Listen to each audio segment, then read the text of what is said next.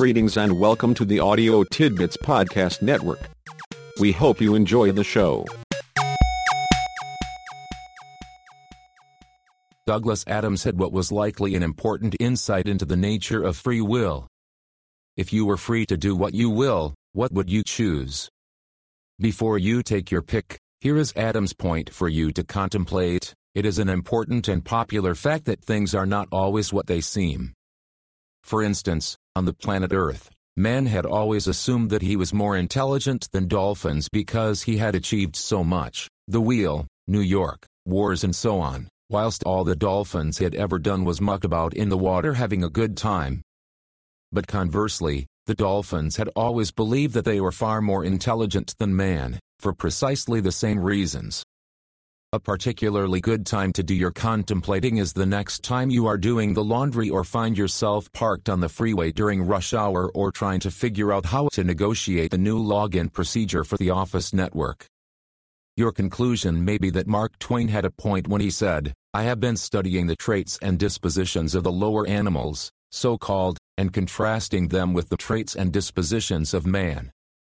I find the result humiliating to me." Auerbach said, "The only correct actions are those that demand no explanation, and no apology." Now isn't that just dandy? It likely means the key to correct actions is to never make a mistake, to never make an error in judgment, to never make a social or emotional miscalculation. You get the idea? Red may have identified the key, but using it may be a bit risky. It is the same key that locks the door to personal growth, more fulfilling relationships, and expanding opportunity. So long as you don't overdo it, an occasional apology is, as Grandpa liked to say, a good way to have the last word. Just be sure to keep Kimberly Johnson's caution in mind when you apologize: never ruin an apology with an excuse. You may be tempted to presume self-confidence is a good quality merely because it improves your performance. People who are self-confident generally do better than those who aren't. Feeling confident does enhance one's functioning, but that is only the half of it. As Lord Chesterfield said, "Polished brass will pass upon more people than rough gold." The point is that looking confident may be as important as being confident. Niccolo Machiavelli put it like this: "Men in general judge more from appearances than from reality." All men have eyes, but few have the gift of penetration. Daniel Webster expanded on the point: "The world is governed more by appearance than reality, so that it is fully as necessary to seem to know something as to know it." Baltasar Gracian may have been excessively cynical: "Things do not pass for what they are, but for what they seem. Most things are judged by their jackets." Even so, Compton-Burnett's view is likely at least partially correct. Appearances are not held to be a clue to the truth. But we seem to have no other. The take-home point is to be sure, along with being self-confident, you also appear to be who you want others to think you are.